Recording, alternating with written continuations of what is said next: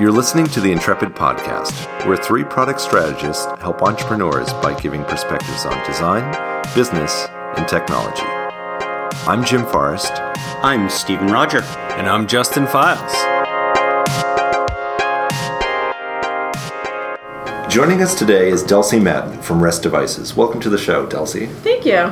We're really excited. Me especially, because I have two 11-month-old twins. So, I've been in this... I've been in the sleep and sleepless baby space for almost the past year. Very intrigued by your product. Want to really kind of roll up our sleeves and get into what it does. So maybe that's the perfect segue to maybe you can just give us the quick pitch. Totally. So my name's Dulcie. I'm the CEO and one of the founders at Rest Devices. And what we do is we've built a platform of products, a suite of products, if you will, targeting sleep problems and therefore sleep solutions. And the first product that we brought to market is called the Mimo Baby Monitor. And it's a onesie that a baby wears that can pick up their breathing, skin temperature, body position.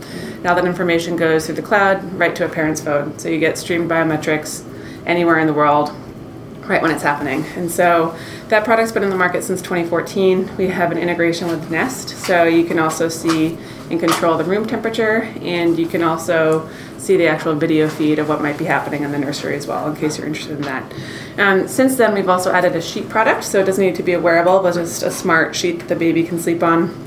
We're also developing something called Nod in partnership with Johnson & Johnson, which is a smart digital personal sleep coach. So for you with your twins, Jim, we could say this is where your babies are, this is the kind of parent you and your partner are. This is where the problems are with their baby's sleep, and then we look at it and give you a customized solution every day for what you can do to achieve certain goals. And that's where we're at. Great. Very cool. So the first question that I have for you is I've been looking through your site. We've looked through it a couple times at this point. And at least the first product that you had was a onesie. The second one is the blanket. Can you talk a bit about the decision to incorporate the sensor into a product? Mm-hmm. Obviously, of course, the downside is you can't go and buy like an Oshkosh onesie or whatever.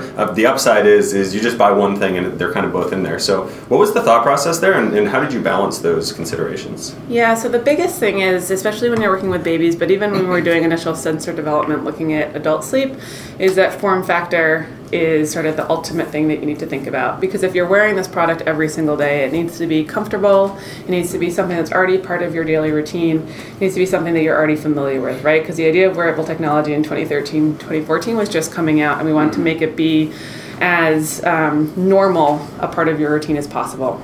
What we found is that if we were actually able to, we heat press the sensors onto the front, that it's just like a regular onesie. And so you can put it in the wash, it can go through 100 wash cycles, you treat it just like anything else you dress your baby in, and it picks up data at a really, really high level. Yeah. Super smart. I want to step back a little bit. Yeah. What was the problem you were trying to solve with this product? Yeah. So, everyone talks about mega sleep problems with children. Yeah. I've been very lucky with this. So I'm curious. I'm like, what was the impetus of that? Yeah, so my co-founders are their names are Kirsten and Thomas, and they were undergrads at MIT. And they took a class that's essentially medical device development. And in the class, you get paired with a physician. And the doctor that they were working with was a neurologist, a sleep doctor at MGH. And he said, I hate the sleep lab. You literally have to put on 114 different sensors. It's super confounded. It's expensive. It takes forever to do. I want to be able to look at sleep in the context of a person's home. And I want a better way to do it that has high data, high accuracy, but also really comfortable to wear and not going to be like a disaster. So they set about doing it, and that's how they developed the sensors. So we did a lot of validation testing for those, but it was, what they're able to do is pick up pressure, moisture, and movement. And from those two things, paired with a ton of algorithms, we can essentially look at respiration, and then we can use respiration to be able to look at sleep latency, so how long it takes you to fall asleep. If you wake up, wake sleep, obviously, REM, non-REM, and then sleep staging. So we can get a ton of data from that. We were looking at adult stuff originally actually, and we're ready to go through medical device, 510K, FDA, but then we realized that insurance was going to be a total disaster, and so we took a step back and realized that we actually had a lot of parents who were just emailing us in the middle of the night, usually at like 3 a.m., saying, I'm not sleeping. Can you please adapt this for me for my babies? And did a bunch of research, realized that parents, moms specifically in the first year of their baby's life, lose upwards of 45 nights of sleep, which is bananas, I believe that. which leads to all sorts of other things. So we were like, let's figure this out. And went to it from there. Did you ever research Zio when you were doing Totally, yeah. Because I used to work there. Yeah, totally. Yeah. Yep. I love your solution Thank you. in many ways. Yeah, I think that the form factor is a really important thing in terms of adoption. Yeah. So can you talk a little bit about sort of how you're thinking around structuring the product and how much sort of emotion went into it, changed when you pivoted from sort of a product for adults to a product for parents for their most important possession in the world? Yeah, so like I think I honestly remember the discussion when I was like, hey, there's this new market, I think we should try it out, it'd be great. And Carson and Thomas were 23 and they were like, I've never held a baby, like what's happening? And I was like, okay, here we go. But it was amazing and it was actually really inspiring and invigorating because we were going from what was going to be a highly regulated market where you can't change a single thing to doing something for consumer development where we could literally iterate every single day. And we were also able to talk to parents, and parents are so specific and honest about their feedback. Like they will say, this is great, this sucks, I want this, I don't want that. That we could get out a new prototype every day, every week, and take it to people, and they'd give us amazing feedback. So that was pretty incredible. Do you remember any of those incidents? Yeah. So it's worth noting we believe in like testing fast and testing early. And so we had like maker botted parts. Like it was really not polished. And the app was like the worst, and we had 10 parents who were like, yeah, totally. No, we'll test it. And I was like driving away in the car being like, okay. But they were like, it has to be softer. We want everything to be color coded because if I wake up in the middle of the night, I want the entire app to be one color so I can automatically see if the baby's awake or asleep and everything's okay or not okay or know what the data is doing. There was a really big thing about placement of where the turtle was going to go. Lots and lots of user setup stuff. Wi-Fi setup for a lot of IoT devices is still terrible. Why did you choose the hip? Because it's actually, this little pocket right here, so you don't want to put it on the chest or the leg or anything. Babies really don't like things in their hands or feet. And if the little pocket where it goes is basically over the diaper in between the leg and the tummy. So even if they are on their tummy, they usually don't actually feel it. And the left side is actually the side that the baby rolls the least.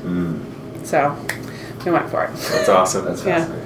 I guess you kind of touched on it a little bit, via the parents, but what's it like user testing a product when the user can't talk to you and tell you the feedback about it? I mean, is it very observational? Do you have to filter everything through the parents, or are you doing observational studies, or how does that work? Well, there's two pieces to it. One is we get all the data on the back end, so we can see it. So we can see, A, what's actually happening, and B, we did a lot of testing against video, right? So that we could say, okay, does it look like the baby's awake or not awake, and are the sensors doing what they're supposed to do? And then the second thing is a lot of stuff around qualitative from a parent saying, like, do you feel like this is okay? Is this comfortable? Because a huge part of it is parent perception, right? And just being as open to feedback as possible. Yeah. I guess that was kind of my second question. Yeah. If a huge part of it is parent perception, is your user a baby or is it a parent of a baby? Totally a parent. It's a parent, okay. Yeah, absolutely. Yeah. The babies are usually like, okay, whatever, No. It's all about the parent. And so, especially for what we're doing now with sleep training, and even for Mimo, a huge part of it is not increasing stress or anxiety, right? So everything we do is trying to establish trust with a parent and to get them to a place where they're like, okay, I feel great. And then hopefully I'm sleeping better because my baby's sleeping better. So like every piece of marketing, every piece of app development, every piece of hardware is always with that underlying thought. Yeah. What's the biggest thing that you've done, either from a brand positioning standpoint or from an app messaging or other physical product standpoint that you feel like has really generated trust and that understanding that I can put my confidence in your product? I think one of the biggest things actually is that we do all of our own customer support. So if you call our support number, you get one of the members of our team. Like you could get me, you could get my co-founders, you could get Richie, Mike, whoever. And so we always pick up the phone. I mean, honestly, if you call at 3 a.m., we might, but maybe not. But otherwise, you will always get a phone call from one of us, and we will always either fix your problem or immediately put into a bug report to fix as soon as humanly possible. And I think that's been really good, and especially when we were launching. There's a lot of support stuff that you have to do in terms of router setup. That like for our target population of moms, like in all honesty, like I'm not stoked about setting up a router. So like I knew that none of our moms were going to be excited about it. Especially with mom brain. Yeah, and if you're like holding a screaming baby, right? Like you want someone who's going to be like, okay, let me break it down for you in these 2 steps. I think that's been really helpful. I think that trying to be not using any kind of fear marketing has also been something that's been really, really helpful. Mm-hmm. And I think that there's a lot of companies who can and will do that, and we just like refuse to do it, even if it doesn't drive sales the same way. You may be practicing the highest form of UX where it's like inpatient mom who has a screaming baby. I mean, it's like if you design for that and you succeed, what can't you design for? Exactly. I'm curious about the Nod app. I did download it, and I didn't think I had much success at that it's in time. closed beta. You can go. I really tried. Yep. But I'm very curious about it because there's a lot of integration that goes into that. So talk to me a little bit about that ecosystem. Yeah. So with Nod, so we're working in partnership with Johnson & Johnson, and the great thing that they've brought to the table is they worked with about 30 of the leading pediatric sleep experts in the country. And so what our users were saying was, data's great, this is awesome, but I want to be able to actually have step-by-step process to know how to solve my baby sleep. And we were like, well, we've got data, we've got the largest infant sleep database, we've got all the algorithms and the software in the world that we can use to figure this out, but we're not sleep experts, and we want to make sure we're doing this in a validated, trustworthy way. And so we said, we want to use your people, basically. We made that happen. And so what we're able to do is we do a lot of parent typing work to figure out where you are as a parent. Are you a co-sleeper? Do you want to let your baby cry it out? Is that something that just rips you apart from the inside? What's your daily routine that you do for both nap time, bedtime, everything? How old's your baby? Where are they in their sleep pattern? And then every day we say, these are the 3 things that you can do to achieve this goal. And so it's tons and tons of data, lots and lots of machine learning, lots and lots of content. Can I ask just one final question about that? Yeah. So you have the largest database of sleep data for children. Yeah. What's one revelation that you've made through this data? Oh my God. Babies wake up, and this is already something that's reported. Being able to see it's pretty amazing. Babies wake up all the time, and they just don't necessarily let their parents know. It's just, they do that. We've seen lots of funky different breathing stuff that we weren't expecting. And then just looking at the sleep curves over time, the way their sleep develops is actually pretty repeatable all the time. And cultural differences are a big deal. Yeah. Can you talk a little bit more about the cultural differences? Yeah, I think one of the biggest things is if you're thinking about every culture approaches sleep differently. And so, if you're working on this in the Middle East versus North America versus Asia versus Europe versus South America, it comes back to co-sleeping, it comes back to breastfeeding, not breastfeeding. Feeding is really impactful on that. It comes back to, are there 2 partners involved? Is it literally just a momlet? What's happening with the baby? Is there a nanny that's going to be running the show? There's a whole bunch of different stuff that's out there. And it just affects every interaction that you have with your baby. And so you have to be super mindful of all the options there. Which culture is the best sleepers? Oh my God, I'd have to look. They're all basically the same. Because I do the French method, and my babies sleep really well, but I don't know if that has anything to do with the French method or not. Well, that's the thing, right? You don't know if it's you or if it's a baby, or if you're just like, it's totally random. Right. Yeah, totally. Exactly. And that's the thing that's also really hard, is there's a lot of parents who are like, my first baby was a total champ, and now my second baby is literally will not sleep for more than 4 minutes at a time. A lot of it depends on the physiology of the kid too. Right. Yeah. I have a question about sort of your database and how you treat the data. So presumably you have, perhaps we might refer to it as a data lake. I don't know. No, that's an inside joke from a former podcast. You have all this data, and it's presumably anonymized or aggregated in some way. Are there regulations around that, or can you open source that data for people, or how would you go about making that have the biggest impact that you possibly could? I honestly never thought about open sourcing it. So we think about it. So we keep everything anonymous and deaggregated. And so the number one thing that we want to be able to do is that for most sleep studies that are done for infants, it's like sample size of 12, right? So because it's so hard to work with babies, the sample sizes are so little. So we've seen a ton of interest from a lot of researchers who want to be able to use that as sort of a normative data set. The second thing is that parents right now are able to see height and weight percentiles. And the biggest thing for a lot of parents is, am I normal? Is my baby normal? I just want some reassurance. So really thinking about being able to do that for sleep. And that's something we're working on now, which is super exciting. Right now we keep everything.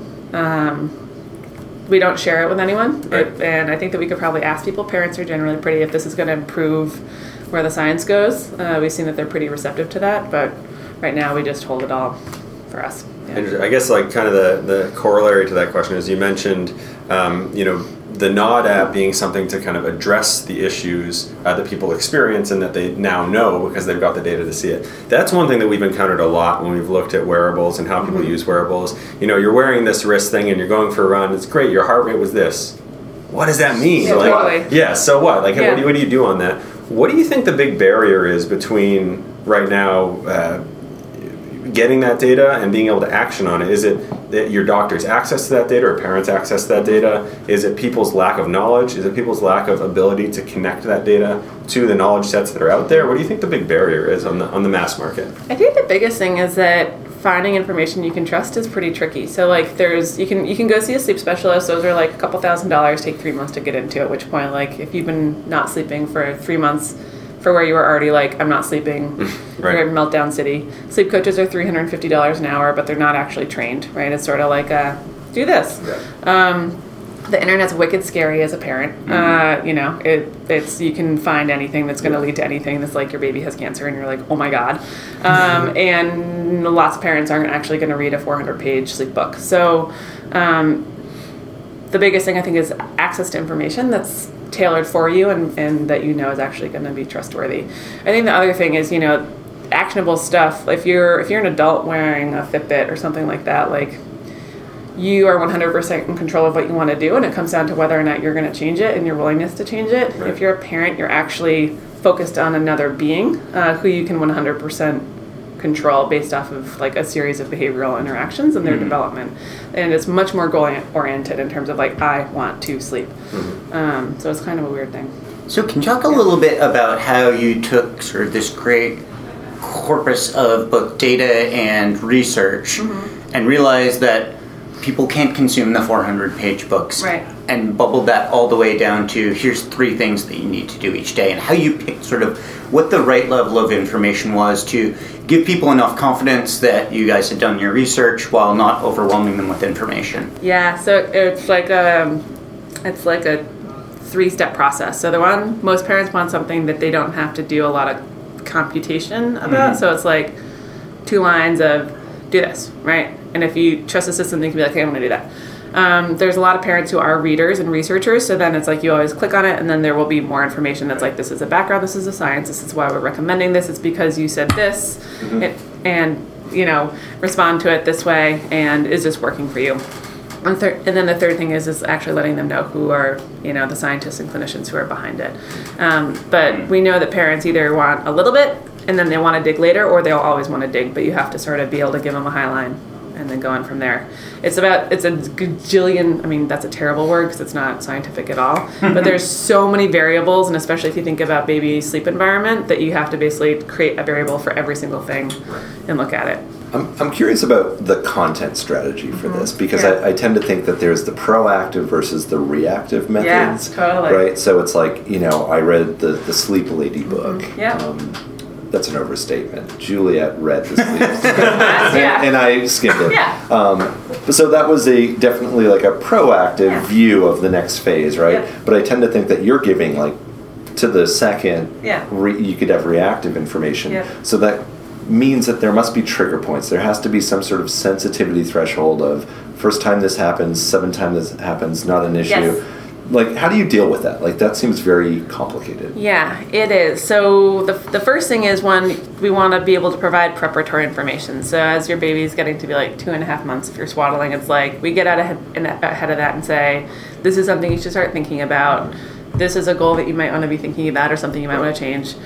Doing a lot of the proactive information to be like, and I'm a mom, and I should know this because I work in sleep, but I'm still so like, I'm like, wait, I was supposed to do that? What? Why didn't you tell me? You don't take your work home. No, it's terrible. But that's what the app's for. It's very self-serving. The second thing is the goal is, and this is what we're working on now, and it's pretty complicated, is in that moment, right? So if you are at 3:30 in the morning and your baby is just totally losing it, you're in the middle of a process and you're like, do I go in? Do I rub their back? Do I feed them? Do I not? How long do I let them cry for? Is that going to totally make them more upset? And being able to basically text the app and say, this is what my problem is, and based on behavior to date, we can say do this, this, this, and this, and it changes over time. And it's crazy. I mean, like right now, that's what I do with my husband, right? And it's like 40,000 texts about what I'm supposed to be doing about sleep. Again, even though I know what I'm supposed to do, you just need a reaffirming presence from someone else, and it's all about the parent. Yeah. I can comment on that because I do think even if you're proactive about things, when you get woken up at 3:30 in the morning, and all you want to do is go back to sleep, and you've been listening to your monitor for 7 minutes, and you go, this is the moment I'm going to go in, and then you're just like, all of your past experience, or at least with me, out the window. So much of it goes out the window because you're not conscious in the right way. No, right?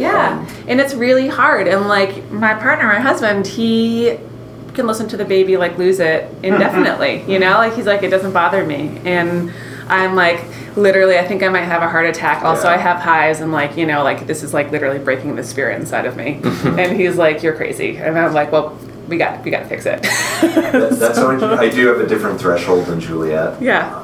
Hers is like a 2-minute threshold. Yeah. Definitely a 9-minute. Yeah, I'm like 7, and then I'm like, okay, that's it. We're gonna do something. Yeah. How does that impact the onboarding? That I'm assuming you're asking one macro onboarding question that may have two different answers based on who's completing the onboarding. That's true. Yeah, so it's a lot of it is like who is the primary parent who wants to set what's gonna happen, because it's really, really, really different. And then the other thing you have to think about is that you could have a caregiver who's sort of the third leg of this, and it could be a grandparent, someone at daycare, a nanny, whatever, who all needs to be on the same page because you want to establish a pattern. It's a lot of typing, basically. And how has the different user types influenced the ways that you guys are sort of managing data and logins such that you're getting the right people access to the right information without maybe having the nanny be able to access information on the baby's sleep over the weekend? Yeah.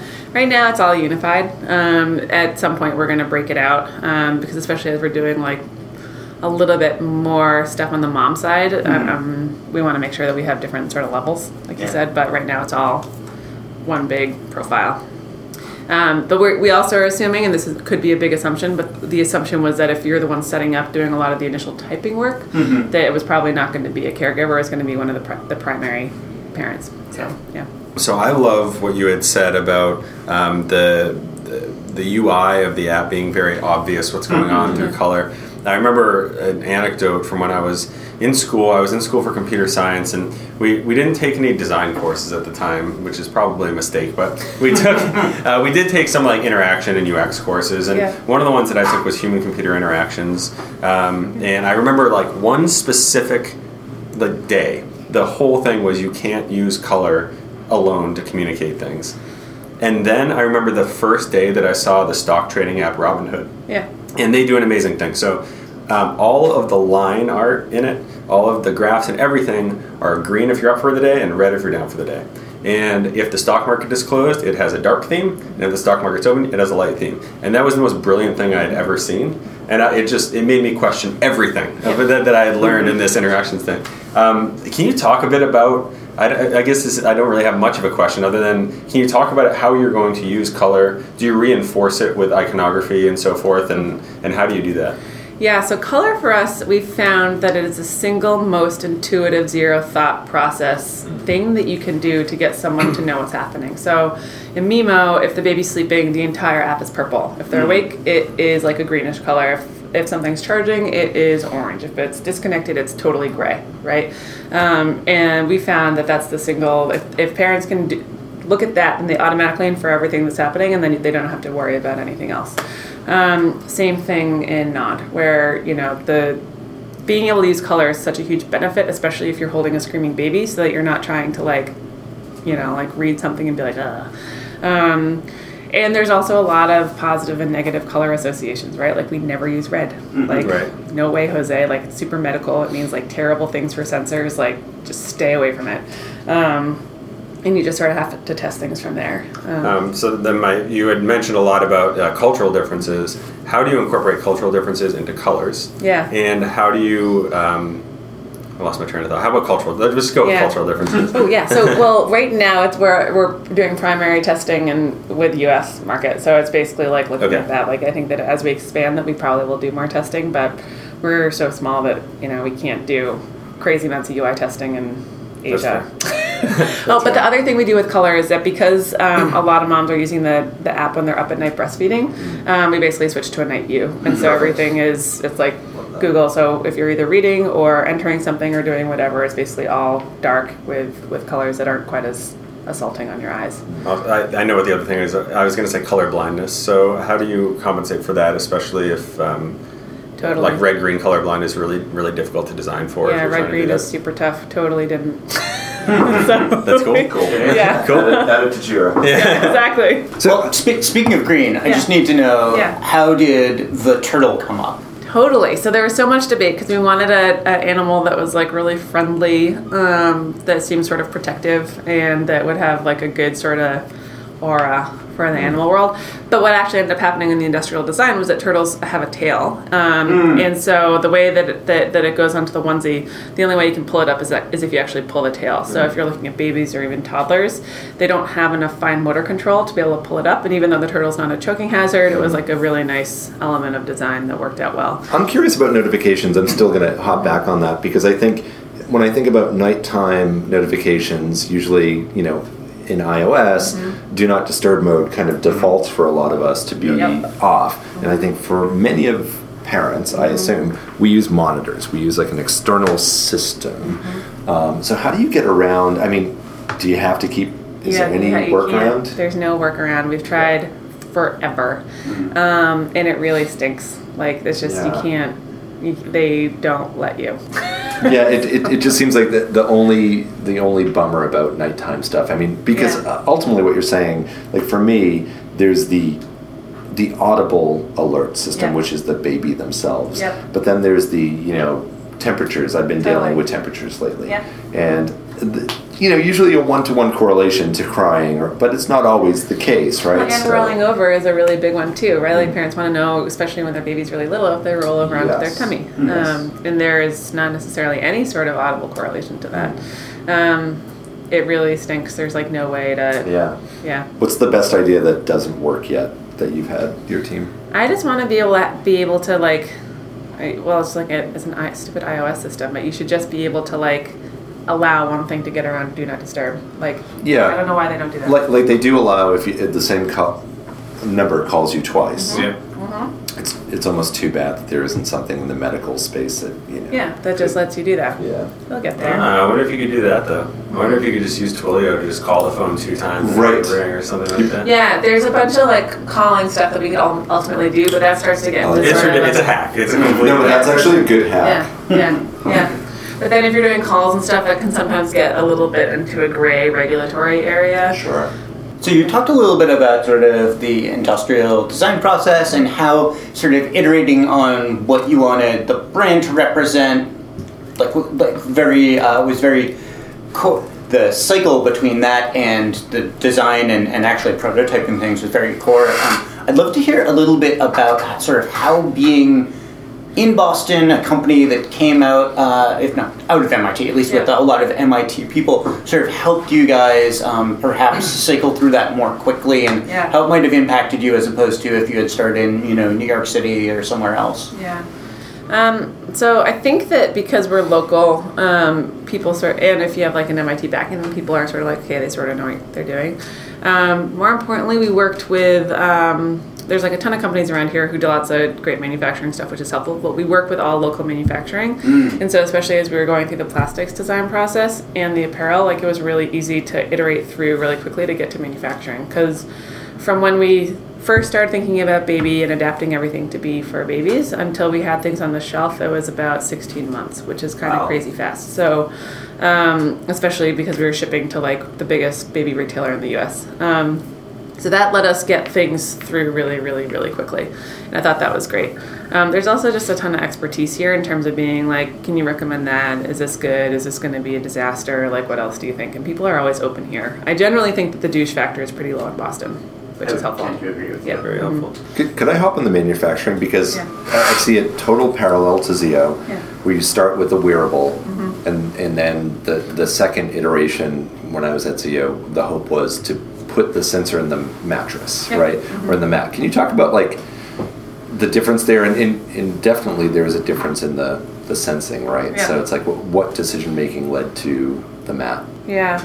So the primary thing for the form factor for that is we had a lot of parents who were like, I want to be able to have a backup solution in case the baby falls asleep or we're totally out of laundry or just something that I can always use no matter what. Yeah. And the level of data accuracy, like the, not accuracy, but the level of like data depth is not the same. Yeah. But it's good. And so we can tell you like 80% of the same amount of information.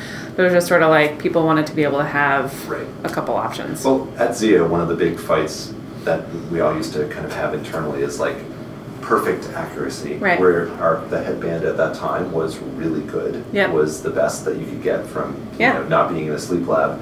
But people were putting apps on their mattresses and getting about 86% accuracy. And ultimately, the consumers said, that's fine. Yep. And maybe there's something like that going on too. Yeah. What's the ratio of sales versus onesie versus mat? There's a lot of, so the crib sheet's also $179. The monitor product's $199. We have a lot of people who sort of jerry rig it and do the sheet plus refill kimonos, which is $29.99. Like they get like all of it for less. So there's like consumer pricing that's happening that's pretty interesting. But we still see more people doing the kimono just because they like literally want to be able to see everything. Yeah. I think the difference there too is like babies need to wear the onesie to bed anyways, whereas you don't need to wear a headband that looks ridiculous to bed. It's true, and you shouldn't. But all right, let's take the conversation to style, because I do think that aesthetic is a big part of baby culture too. Of like, everyone loves buying cute things and whatnot. What are you doing from the fashion sense for these onesies? Oh, gosh. Yeah, so we went with a kimono, but that was actually for durability. So like if you think about, for the twins, when you put the onesie over their head, you're basically constantly straining the fabric. And so if you do a kimono style, there's less strain that happens. And so it extends the life. Those were also tested really, really well with users because they can be a lot easier to put on, even if they have 3 more snaps. And we did organic cotton, the whole shebang, super soft, super cute. Tons of parents were like, we want to be able to have any kind of onesie. And so when we were initially getting started, people were like, well, can't you just apply the sensors to whatever? But there's way too much user error. It like never tested well ever. And it ultimately comes down to like, I would love to be able to do an integration with like Carter's or like Baby App or Marimekko. Yes, thank you. That would be great. I would so love that. Zutano, like anyone, But it comes down to like SKU and inventory holding costs. So someday we'll get there. Sure. I mean, you are still a startup. Yeah. You're trying to be lean. Trying to work on it, but I mean that's sort of the goal, right? And we've seen even just beyond. We have long sleeve, short sleeve. We have a few different colors, but a lot of parents also want like footy pajamas, right? Or like a sleep sack, or like there's like a few different iterations that we can do. That'd be good. Yeah. For those of the people that are listening to the podcast that, like myself and Steven, do not have a child, and Steven has a puppy. He has a puppy. I have a kimono too. And a kimono. And a puppy kimono. Yeah. It's the weirdest thing. Exactly. They got to be go on, Justin. and are wondering what Jim meant when he said fashion and style is really important for babies. I was in the Dubai Mall 2 weeks ago, and I went down this thing, and I'm like, I found the Zara. There was like a Gucci. There was like all these things next to each other, and I look, and I'm like, wait, this is the baby aisle. There was a baby Gucci and a baby Zara and a baby like Valentino. Like they were all right there on the thing. It was the most ridiculous thing I had ever seen. I didn't know it was a thing. There's baby Burberry. Yeah, there's baby everything. Yeah, I mean strollers can cost like $1,600. Like, oh yeah, there was a crazy stroller store that like they look kind of old, but they're technical. With some you can buy a onesie for like $200, no problem. Yeah, yep, nutso. The price sensitivity like is both low and high. So how long does a baby have to wear this? So I guess, what we find in most, fitness monitors, etc., that there is a definite cliff to the usage, right? Like high engagement, then it kind of tails off. Is that happening to you? Do you see any sort of sine wave experience where people pick it up? Yeah. What's the usage pattern? So we'll see, like the average lifetime is like 9 months. And that could be because size stuff, whatever. But at that point, then babies are generally pretty like super robust. Like they're crawling, they might be walking. We do know that we've had a couple users who have like stressed their stuff out so that they can do it for 18 months. Like we have some power users who are like crazy power users who are awesome. For the most part, it's sort of like the 6 to 9 month band. And for some parents, it's probably like 30.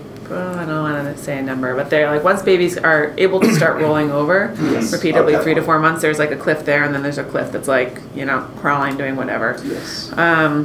For Nod, we haven't been in the market for long enough, but I definitely think that there will be people coming back as there are sleep regressions over time, and there will be some people who again track and do stuff forever, and some who are like, hey, cool, my baby's sleeping, then my baby got sick, and so now everything's all screwed up, so like I need to start over or do whatever. Right. That seems pretty natural. Yeah. We do have an incredible number of parents who really want the Mimo system for toddlers. And there's also been a lot of interest inbound from parents saying there's no solution for in-home epilepsy and seizure monitoring. So lots and lots and lots of people want that. But there's like so many things that your roadmap is not supporting that right now. We'd love to do it. It's just like, epilepsy has like a gajillion different things that you can look at, and it require like a lot of science. It would be interesting. We just start too small. Well, can you talk about that? Because I assume what you're saying a little bit is in the beginning of the interview, or you talked about the Nest camera and the integration to kind of say like, okay, the monitor, we're in sync. Can you talk about the Nest cameras integrate? Like, what is that giving you? Is there any insights there? Yeah, so one of the biggest things that affects infant sleep is actually temperature. And so for the Nest thermostat, that's been super great in terms of being able to look at that and say, is the room too warm, too cold? And then for the camera, you can either like go right to your live stream, or it presents a moment when there was a movement or the baby woke up or did whatever. So it's not anything that's like crazy awesome, and Nest doesn't let you store any of the data. You have to dump it within 10 days. So there's not like a ton of backwards looking data stuff we can do, which is totally a bummer. But yeah, that's where it's at. We do see a ton of people integrating through IFTTT or Yonomi, like lots of, okay, baby's asleep, now the lights are going to turn off, and then I'm going to turn on my white noise, or I'm going to do something with a humidifier or white, There's lots of people who like Android Watch, whatever, who make it happen, which is cool. Yeah. Now, are you getting that information from sort of talking to users, or are you actually able to see that manifesting in the data some way? Both. So we, through the partnerships like Yonomi, we can see like where we are, and they've been like, people are using this stuff like crazy for you guys. And then we also talk to a lot of users, which is kind of cool. So there's lots of like baby hacking that happens because there's so little technology that's developed for the space in general. Hashtag baby hacking. Yeah, hashtag baby hacking, exactly. What are the larger ambitions for this project? One, to be able to help parents get to sleep. Two, to be able to tackle sleep like as an entire vertical. I think there's just so much. The science isn't particularly great, and for adults also, it's a really crowded, crappy space, as you know. And there just needs to be a better way to think about it. So we'd love to be able to make that happen. One of the things that, or two things that we'll often see people doing, particularly with connected devices apps, but in general, that's really frustrating to users are, one, there's a login wall at the beginning of your app. So it's like, you need to create an account before I even play with this app. And I know the data is important, but we always try and encourage users to get around it. And then the other is that you need to sometimes pair to an actual device before playing with the app. And I noticed that you guys allow people a way around that. Can you talk a little bit about sort of how that came up and... Yeah, so for Mimo, it was totally like you should be able to have a trial thing, right? And especially for a lot of parents, they want to be able to say, what's this going to look like before I use it? And B, I want to run a test to see if it's actually going to work before I either invest or don't return the product or do whatever else. And so that was like the single biggest thing that we could do. For Nod, we still have to, it's still in closed beta, but we have to, that's one of the biggest things we're working on is exploring a little bit before you do it. But our biggest thing is that if you can be as transparent as possible and say, this is what we're doing, this is great, then hopefully people will be like, okay, cool, we like you, we're all in, rather than being like, no, it's a secret. Because it's your baby, like nothing's a secret, it's yours, like you get to have whatever you want. Yeah. Well, we want to thank you for coming in. We're big fans of this product. I'm 11 months in, so I think I'm good on sleep right now, but I'm going to call you if there's a regression for sure. Do. So we just want to say special thanks to our guest, Dulcie Madden from Rest Devices, for sharing her ideas and beautiful product with us. Thanks, Dulcie. Thank you. Thanks, guys.